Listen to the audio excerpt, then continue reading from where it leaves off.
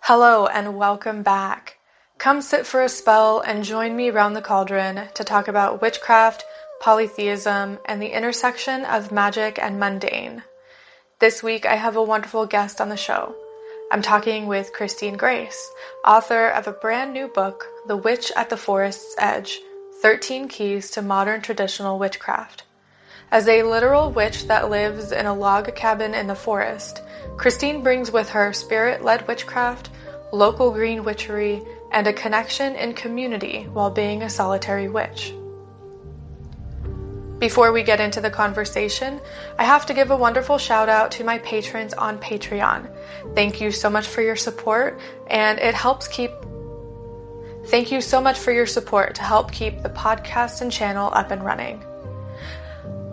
A big thank you goes out to Rose, Jess, Lee, Angie, Magical Crafting, Bliss, Beverly, Jessica, Jennifer, Laura, Chris, Nad, Brittany, Meredith, Jessica, Tia, Stephanie, Gordon, Brink, Emily, C, Ryanon, Brian, Anthony, and Elizabeth. If you join me on Patreon, you get first access to all videos, podcasts, posts. If you join me on Patreon, you get first access to all videos, podcasts, and posts. We're also still thick in our book club. Right now, we're reading Braiding Sweetgrass by Robin Wall Kimmerer. Join us over on Patreon for as little as $1 a month. And without further ado, let's chat. So thank you so much for joining me today.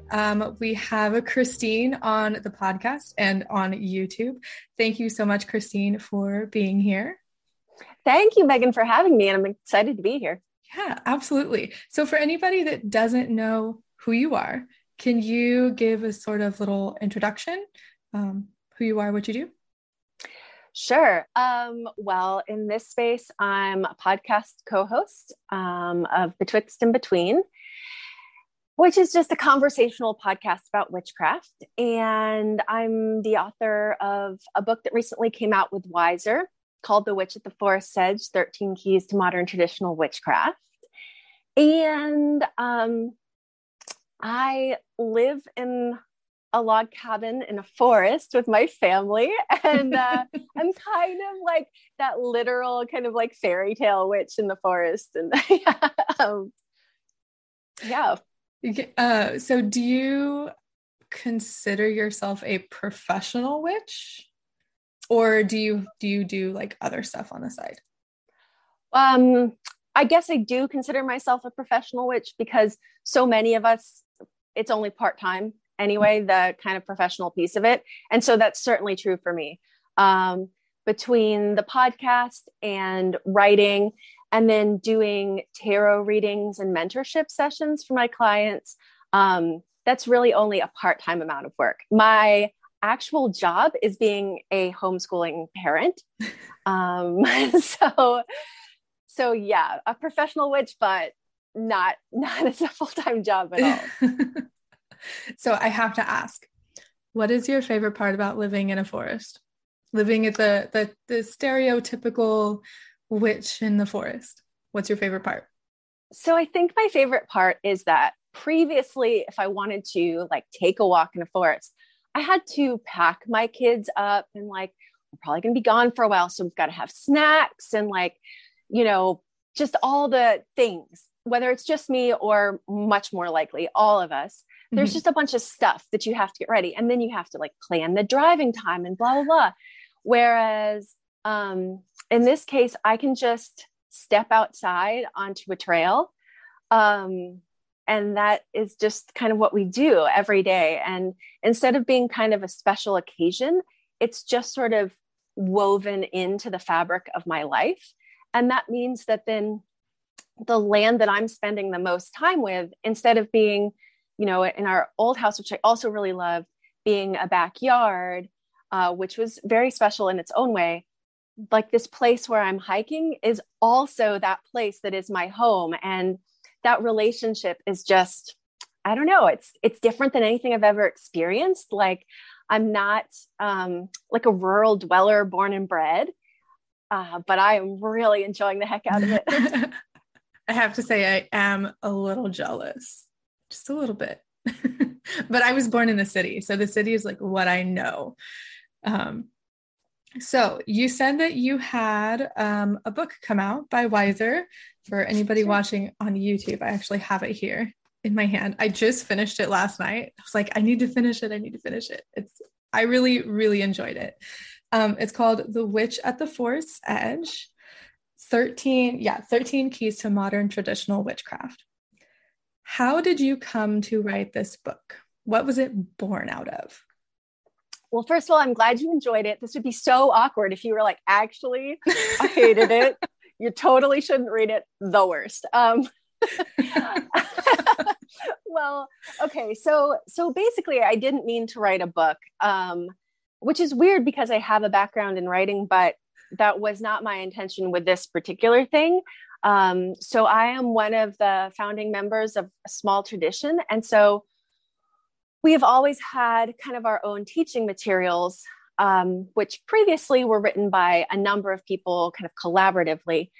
And then it was kind of time for a refresh of our teaching materials. And that just fell to me entirely. And so I'm getting kind of close to the end. And it took me years because I mean, we had something we were already working with.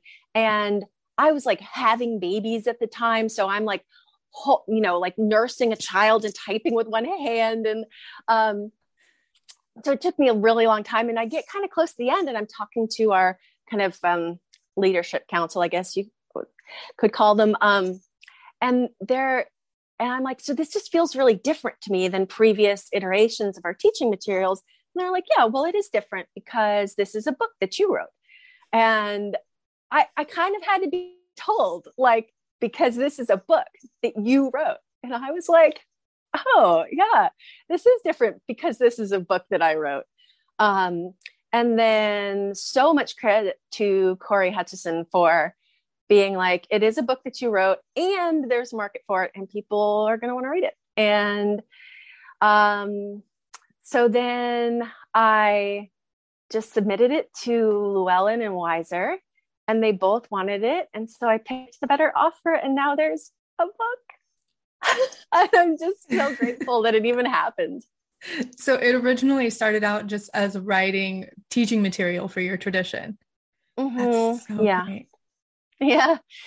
We've always had this kind of, I don't know, I guess kind of idiosyncratic way of teaching, of kind of creating this framework of ideas and then kind of having a mentoring relationship with in case you can't tell, I've got a cat who's just like continuously walking in front of me. Okay. And then kind of creating this mentoring dynamic with our apprentices in terms of kind of filling in the specifics for them, like their bioregion, their sense of ancestry. And that kind of style of teaching lends itself to kind of a peculiar style of writing. And so that's what I've been working through. And I knew I really needed to get it done because people needed the new version to teach from. And it took me so long. And while I was doing it, it seems like the kind of broader witchcraft community was really evolving. Like when we started the tradition, we had to write our own teaching material because we couldn't find anything that was even close enough to use. Like there were books that we recommended, but we'd recommend them and say, this is a great book, like for this. This is a great book, but we don't require this perspective or whatever. And so we had to have something that worked for us. In the meantime, it seems like some of the concepts that are so important to us around ancestry and animism and kind of like a non-dogmatic approach to theology and really getting very, very local with your green witchcraft. All of those things became so prevalent in the community. And so suddenly it seemed like, yeah, I guess like there is some support and interest here. I really like that it started out as teaching material because I feel like a lot of books are like, it starts out as a book, right? Like I have this idea for a book and I'm going to write it. But reading yours, you can tell that the material is written um, to teach and sort of give like a guideline, kind of like a basic structure. Is that right? Like, I don't want to assume because it's your book. No, I mean, I think I'm glad you're picking up what I'm putting down. Yeah, I feel like it's the loom and you weave your path on the loom. It's a structure and an understanding of how some things work and an explanation of certain things that are sometimes kind of glossed over, like just go do this thing. Mm-hmm. And kind of getting into the nitty gritty of some of that stuff. But absolutely, it's a framework. And because witchcraft is so personal and because we're so interested in things like ancestry and folklore and bioregionalism, it is going to be different for everybody. And so I can't really tell you like, this is exactly what you need to do. Like work with this material in this way, raise this tool at this moment, mm-hmm. because it's so personal. I love it. So with that in mind and it being sort of like a structure, are the chapters arranged in a way that if someone was entirely new to any sort of practice, it would be start from chapter 1 and work progressively through the rest of the chapters? Or is it made to be like read through completely and then applied? I think that's kind of up to you. Up to the person. Yeah, I think if you have areas of interest, I mean, this is kind of how I approach any book, right? Like sometimes I read the most interesting things first, like whatever I find the most interesting, I will sometimes kind of flip to those first. That said, there is a method to the madness of the book. Like it does go in order on purpose because it's an order that tends to work. Like, for example, if you are very new to the practice of hedge riding, mm-hmm. it is probably going to be really, really helpful for you to read the ritual chapter before you start trying to push yourself into hedge riding work, if that's not something that comes naturally for you. And so I intentionally put ritual before hedge riding so that you would have had some practice, like building really successful rituals before somebody who doesn't hedge ride is kind of just trying to roll their own for the very first time. I'm glad you brought up the hedge riding chapter because that is something for me that I've never done. I struggle with that type of thing, like hedge riding, astral projection, really all of that style or work. And so that chapter was really interesting to me because in my head, I'm thinking like, I want to do this. How do I do this?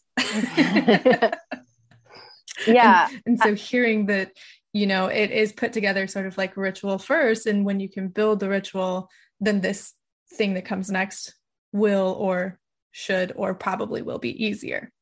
Mm-hmm. Yeah, it's very intentional like that. And I think you'll notice the commuting with spirits chapter is right up front. And that's because everything else you're going to be doing kind of relies on building the skill set to kind of form relationships with various spirits, because spirit work is such a key part of witchcraft, or at least my kind of witchcraft. Mm-hmm. And so I hope that you do find the hedge riding chapter helpful. It's a long chapter for a reason. And it's interesting, like the diversity that you encounter with people. Like some folks are like, oh, you mean that thing that I just kind of naturally do? There's a name for it? Mm-hmm. Oh, cool. And some people are like, you think I'm seriously going to be able to do this? I don't know. Yeah. And so people can really run the gamut. So I'm sure for some people, they'll be like, why is there so much explanation of this? Like, this just comes naturally to me. Mm-hmm.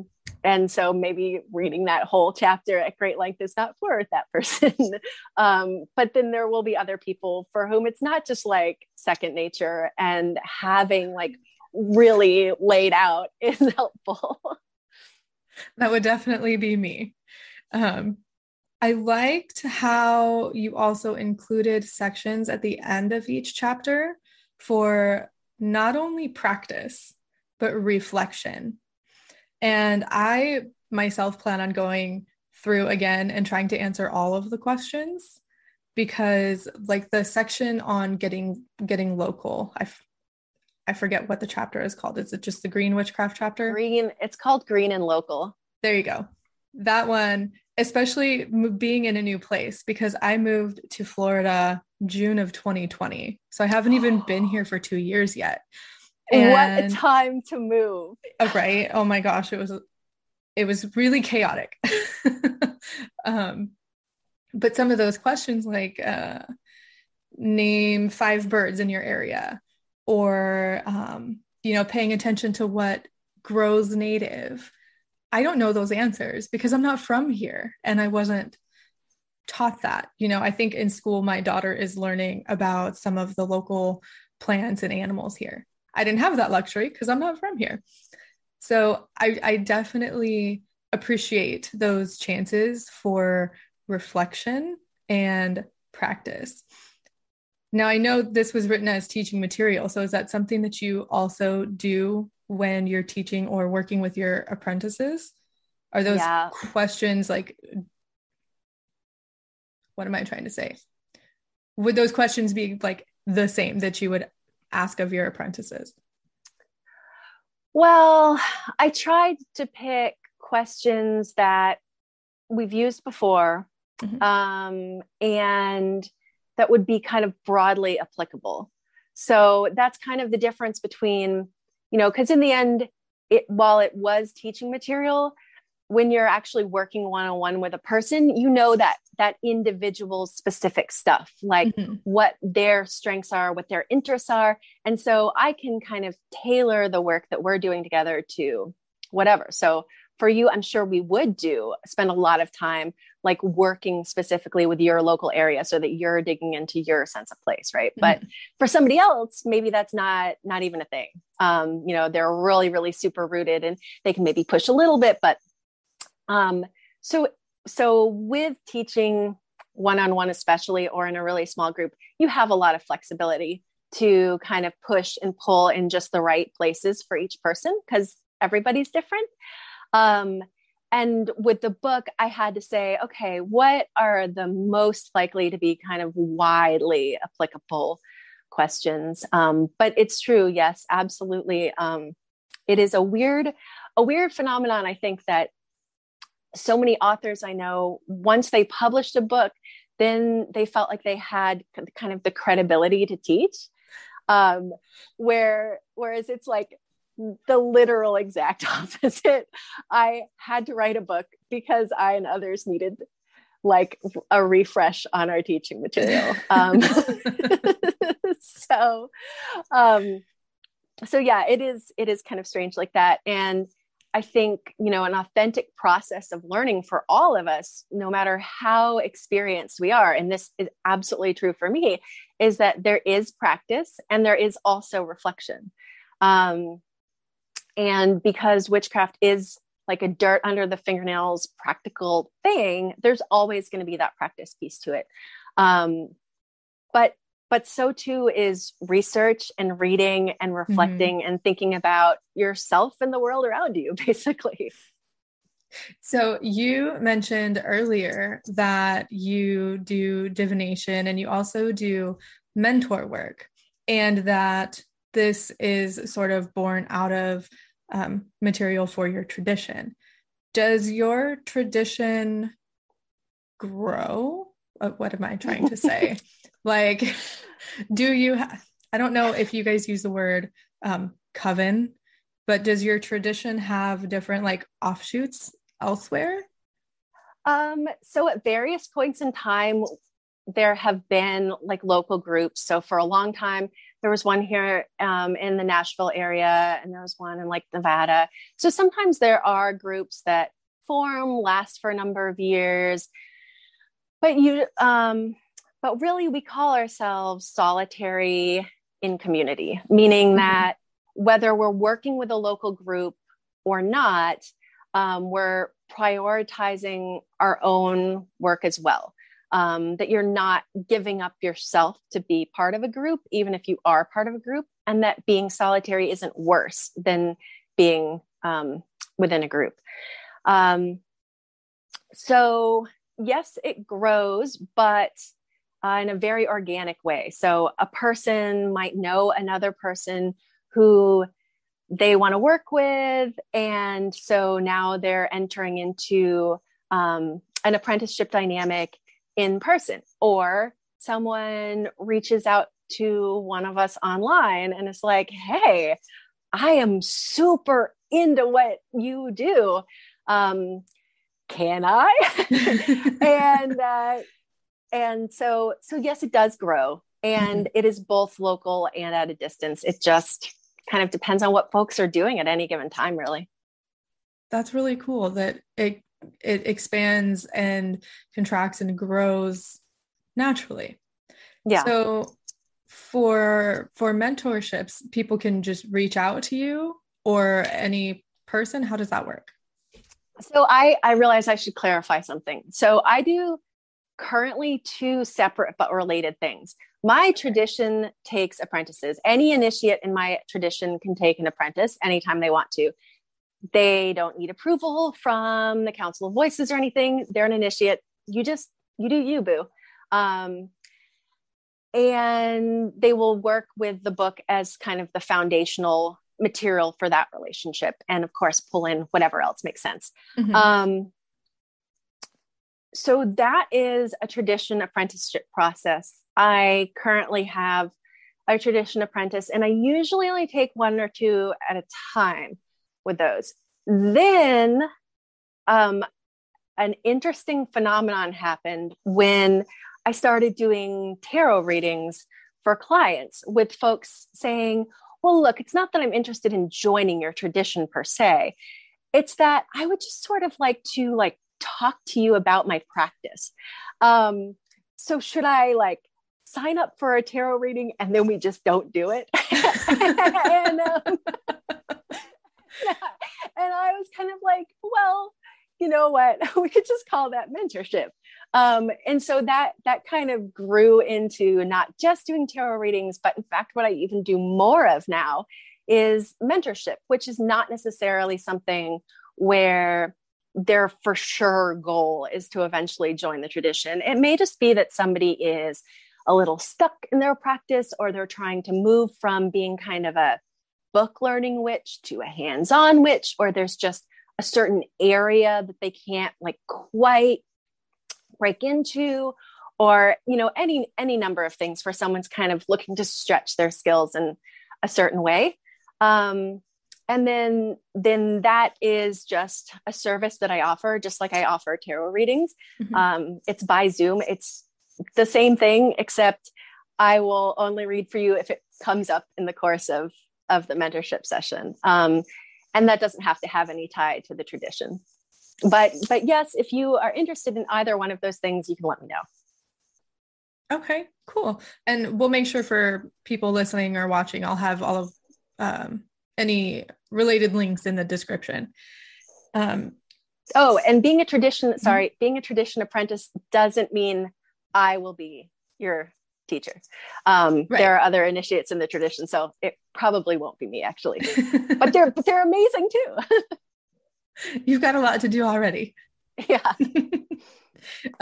So we mentioned already that you live in the forest, but that you also lived in the city and that you've lived in apartments. How was that transition? Because you said you're not a suburban dweller by nature. How was that transition?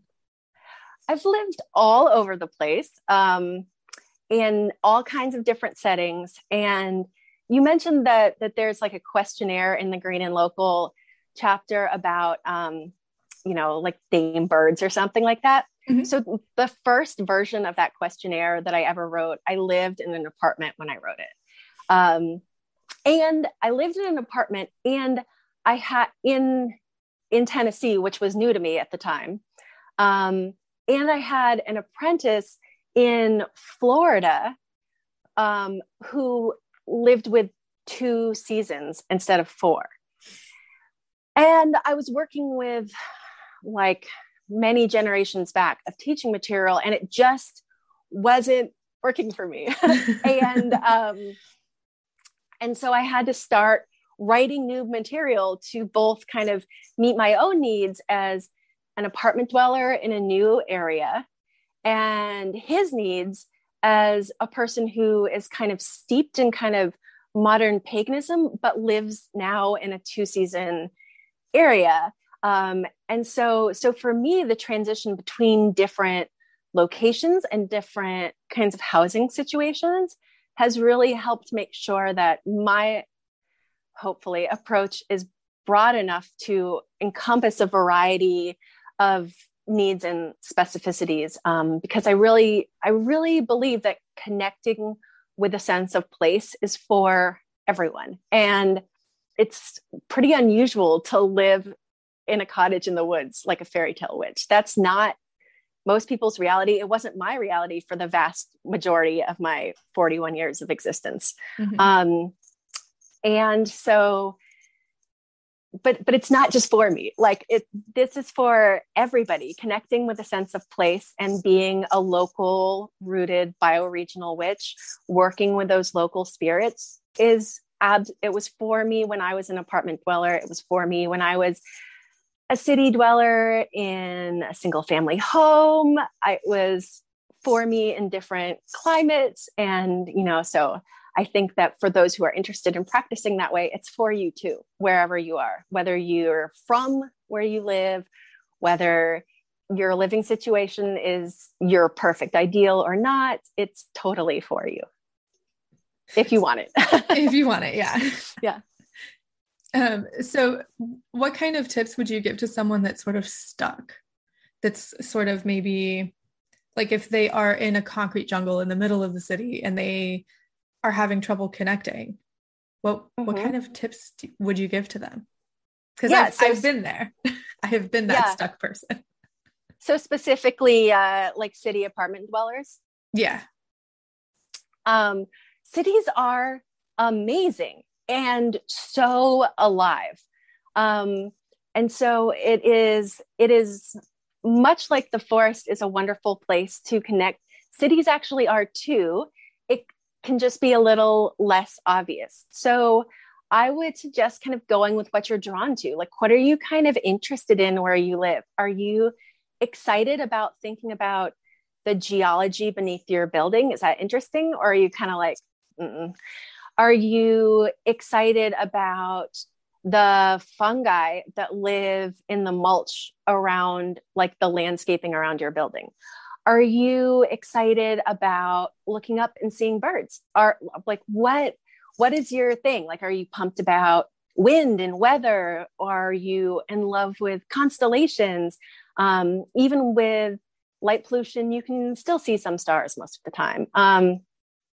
So it kind of depends on what you're interested in, but there's always a place to go, whether it's, so I've lived in some apartment buildings that have like a little strip of landscaping around them and some that literally have nothing around them.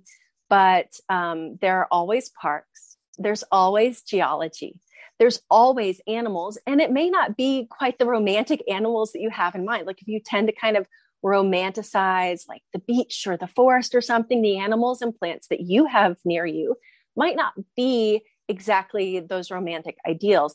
And it also might not be what you see in a lot of books about witchcraft, where it's kind of specific lists of, work with this animal in this way, work with this plant in this way.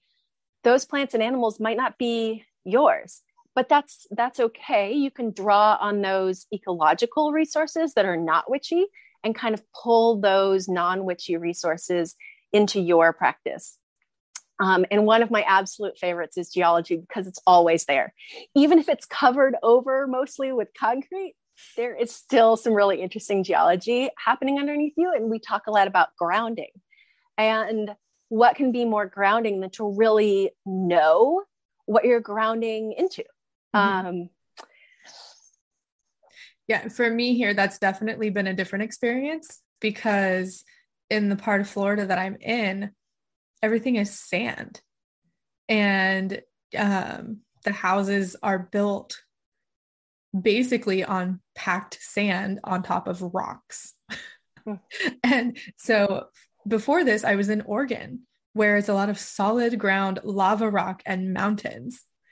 And so that's definitely been an adjustment for myself even. But I Mm-hmm. like that you would say, start with what's underneath you. The Yeah. ground is, there is earth under that concrete. Sometimes people say, leave the city and like go hiking outside of the city. And that's fine. I mean, obviously I did it too. Do it if you like it. And that it can give you a sense of what that area used to look like.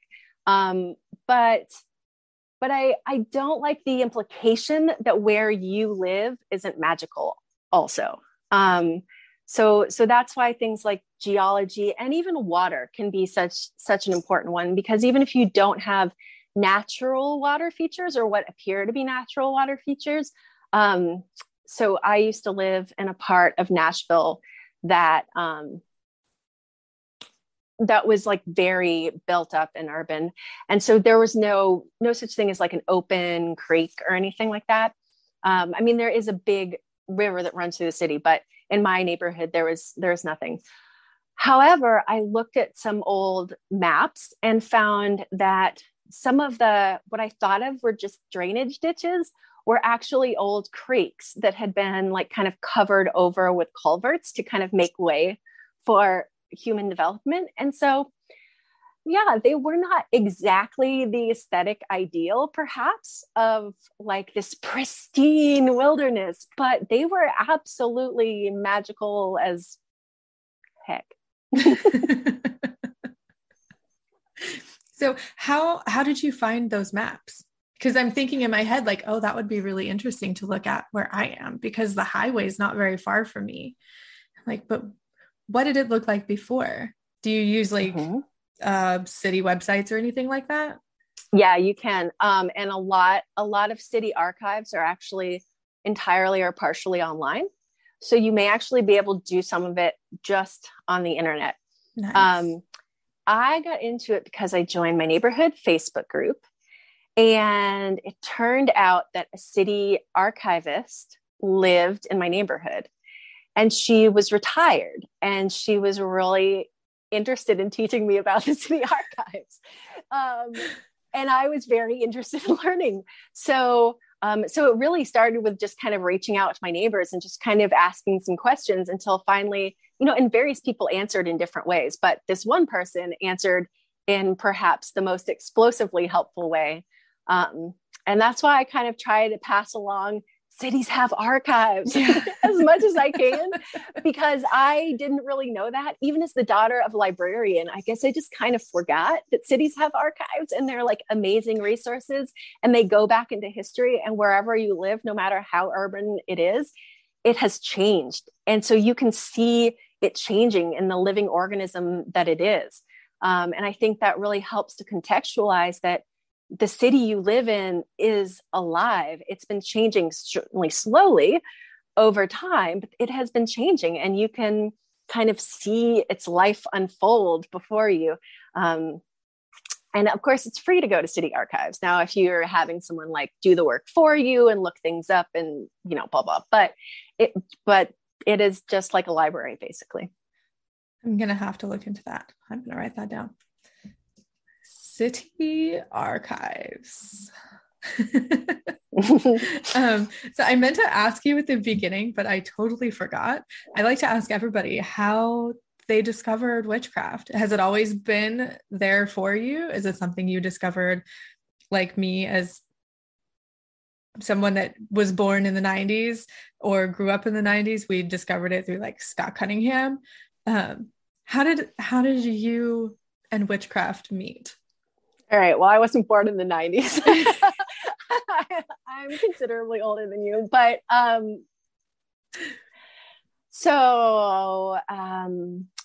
I discovered witchcraft in a public library in Coventry, Rhode Island. Through just like I think like so many of us, I was always that kid who was like interested in anything kind of witchy or paranormal or just like all kinds of related things. Loved the fairy tales, totally the spooky ones that weren't like overly sanitized. And I think so many of us were kind of that quirky kid. But I found this book on divination, and I and it was presented not as like a matter of historical interest. It was like, this is a thing you can do.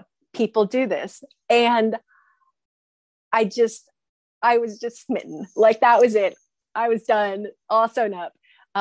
So that was probably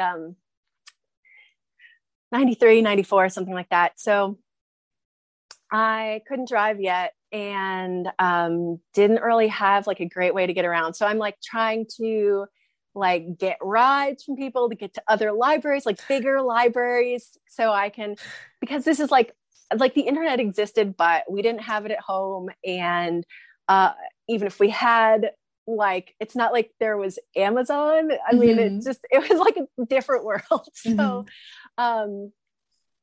so then I'm like going to bigger libraries, and I really started with Drawing Down the Moon by Margot Adler and Starhawk's Spiral Dance, because that was what I could access. And I pretty much read those books and was just like, yup, I am all in. This solves, I was always really interested in religion, but I was like, this kind of checks the boxes and like solves a lot of my like theological problems. And I'm really excited about this.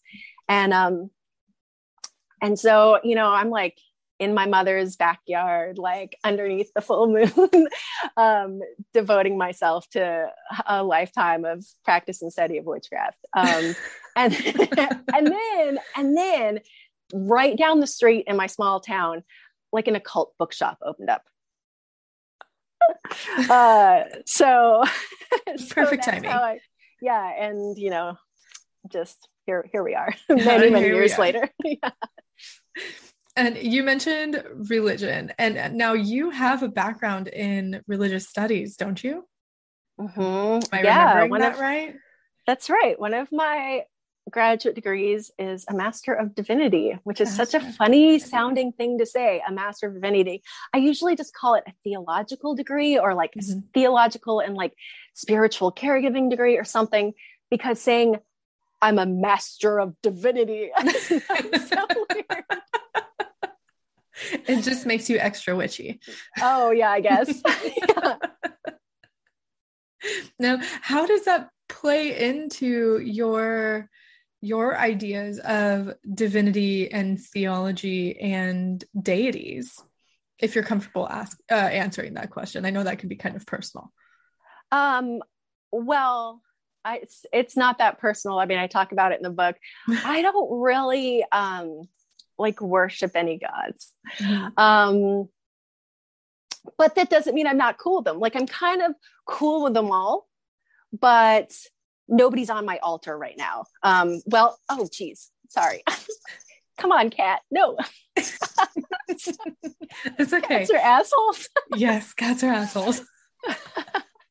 All right. So I was like, nobody's on my altar. Mary, the mother of God, is on my altar, but not really so much as a deity in herself, but as a connection to my ancestors who for many generations had like a really strong connection with her.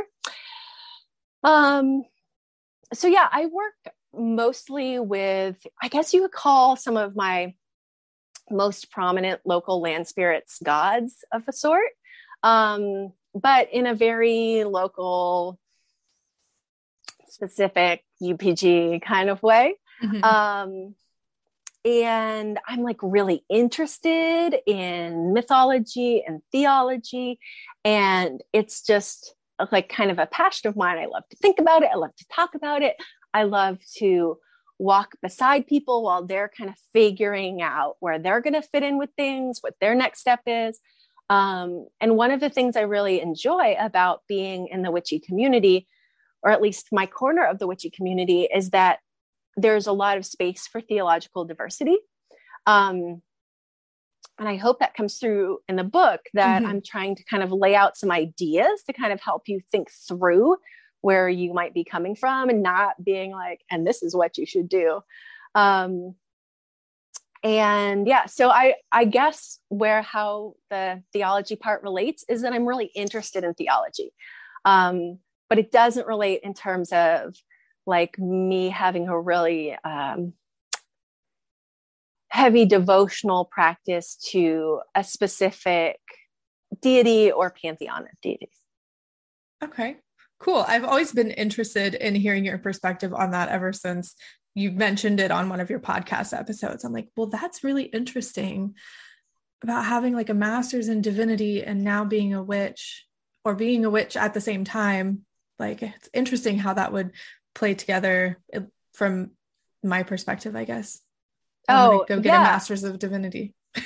Well, there are some things that are really helpful. Like, so my podcast co-host also has a degree from the same school, but we have different degrees. And the difference is that hers is just the theology side of things, and mine is the theology side of things, and also different aspects of spiritual caregiving. So like pastoral counseling and ritual and liturgy.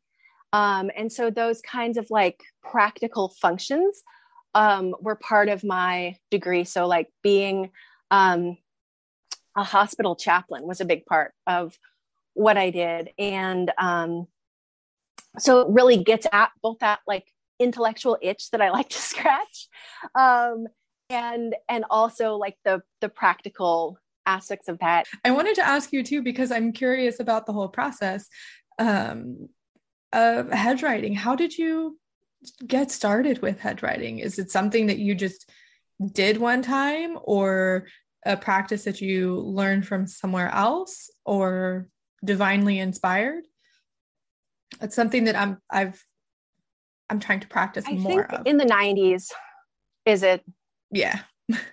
Okay. Well, so I think in the 90s, I read some things on astral travel and shamanism, like kind of core shamanism, neo shamanism.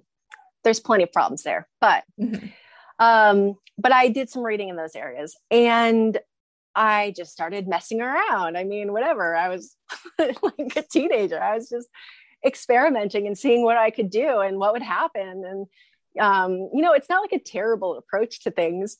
And there wasn't like really a lot of guidance available. I didn't really I kind of like taught a couple of my friends to be witches so I wouldn't be alone.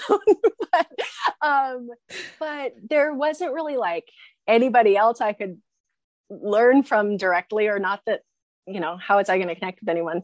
So I just started messing around. And so that's how I started hedge writing, really, was messing around. Yeah. Like reading someone astral travel and like neo shamanism, and then experimenting. And then for a while, I was part of another tradition where we called what we did shamanic witchcraft, or that was one of the terms we used. And I was eventually one of the leaders in that tradition, and then whatever, we disbanded that tradition, blah, blah. But, through that work with that group, I kind of kept honing that in a specifically witchy way. And here we are. So then over time, like the language around that has developed. And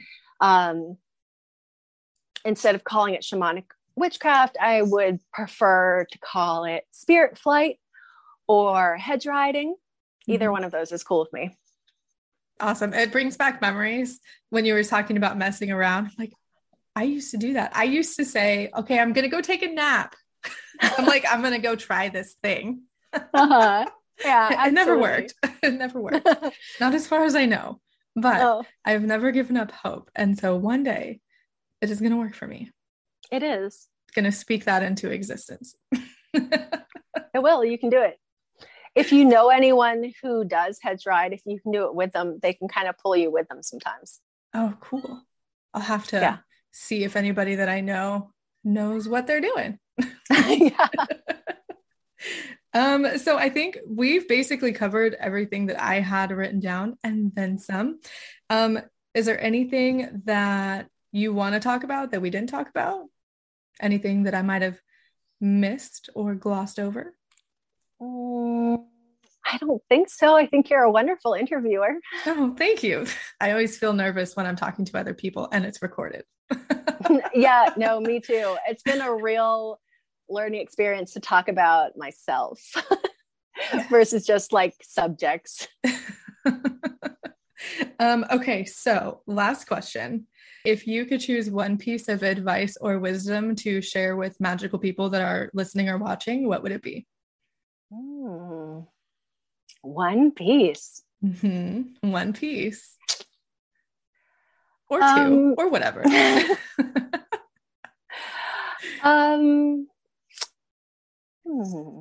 Just one. I guess I would say honor wherever you're at. Like, it's great that you're thinking about pushing on to the next thing, something you want to learn, something you want to build skill at. That's awesome. And don't stop doing that. But don't forget in your enthusiasm for kind of going on to the next step, which is amazing about this. We're always all interested in learning, and that's fabulous. I love that about us. But don't forget that what you're doing is something, even if it feels like nothing, even if what you're doing is reading some things, even if what you're doing is the simplest time at your altar, whatever you're doing is something. And sometimes things that don't seem witchy totally are. Time that you're spending just like appreciating the tree that grows next to your house, or time that you're spending putting up a photo of your great grandmother. Lots of things count. So don't forget to give yourself credit too while you're seeking. That's perfect. I love that.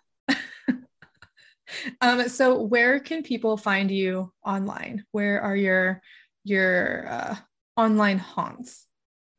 So I am at A Witch Betwixt on Instagram. I am Betwixt of Betwixt and Between the podcast. I have a website, which is christinegracebetwixt.com. And through that website, you can email me. Through Instagram, you can DM me. In theory, I'm on Twitter at A Witch Betwixt also, but I really only use Twitter to make like Instagram reposts. Weird, but true. So email me or Instagram me. It's probably a great way to reach me. And the website will like link you to the podcast. It explains about tarot readings and mentorship sessions. There's a link to the Traditions website, which sorely needs updating. So you can kind of connect to all the things that way. Awesome. And I'll make sure to include those links in the description and in the show notes. Where can people buy your book? Oh, anywhere, probably. Anywhere you want to buy a book, like certainly Amazon, Barnes and Noble, IndieBound, probably your local, like occult, metaphysical type shop. If they don't have it, they can order it because it's through Wiser. So, it's pretty much available however you want it. It comes in audiobook, it comes in Kindle, it comes in paper. I guess that's the glory of traditional publishing, is that it's pretty accessible.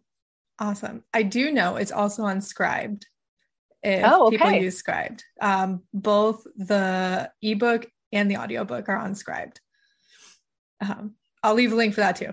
But anyways, thank you so much for coming on and chatting with me today. It was great to meet you kind of face to face and speak with you. And I guess for everyone else, that is it. And we will talk to you next time. Thank you so much for having me on. It was so much fun. You're absolutely. The best. Bye. Bye. Once again, a big thank you to Christine for coming on and talking with me, and a big thank you to you, dear listener. I hope you enjoyed hearing from Christine. If you're interested, her book is titled The Witch at the Forest's Edge, and it can be found anywhere books are sold. All of Christine's links are in the show notes, so be sure to follow her on social media and subscribe to her podcast, Betwixt and Between, wherever you listen to podcasts. That's all for today, and I'll talk with you soon.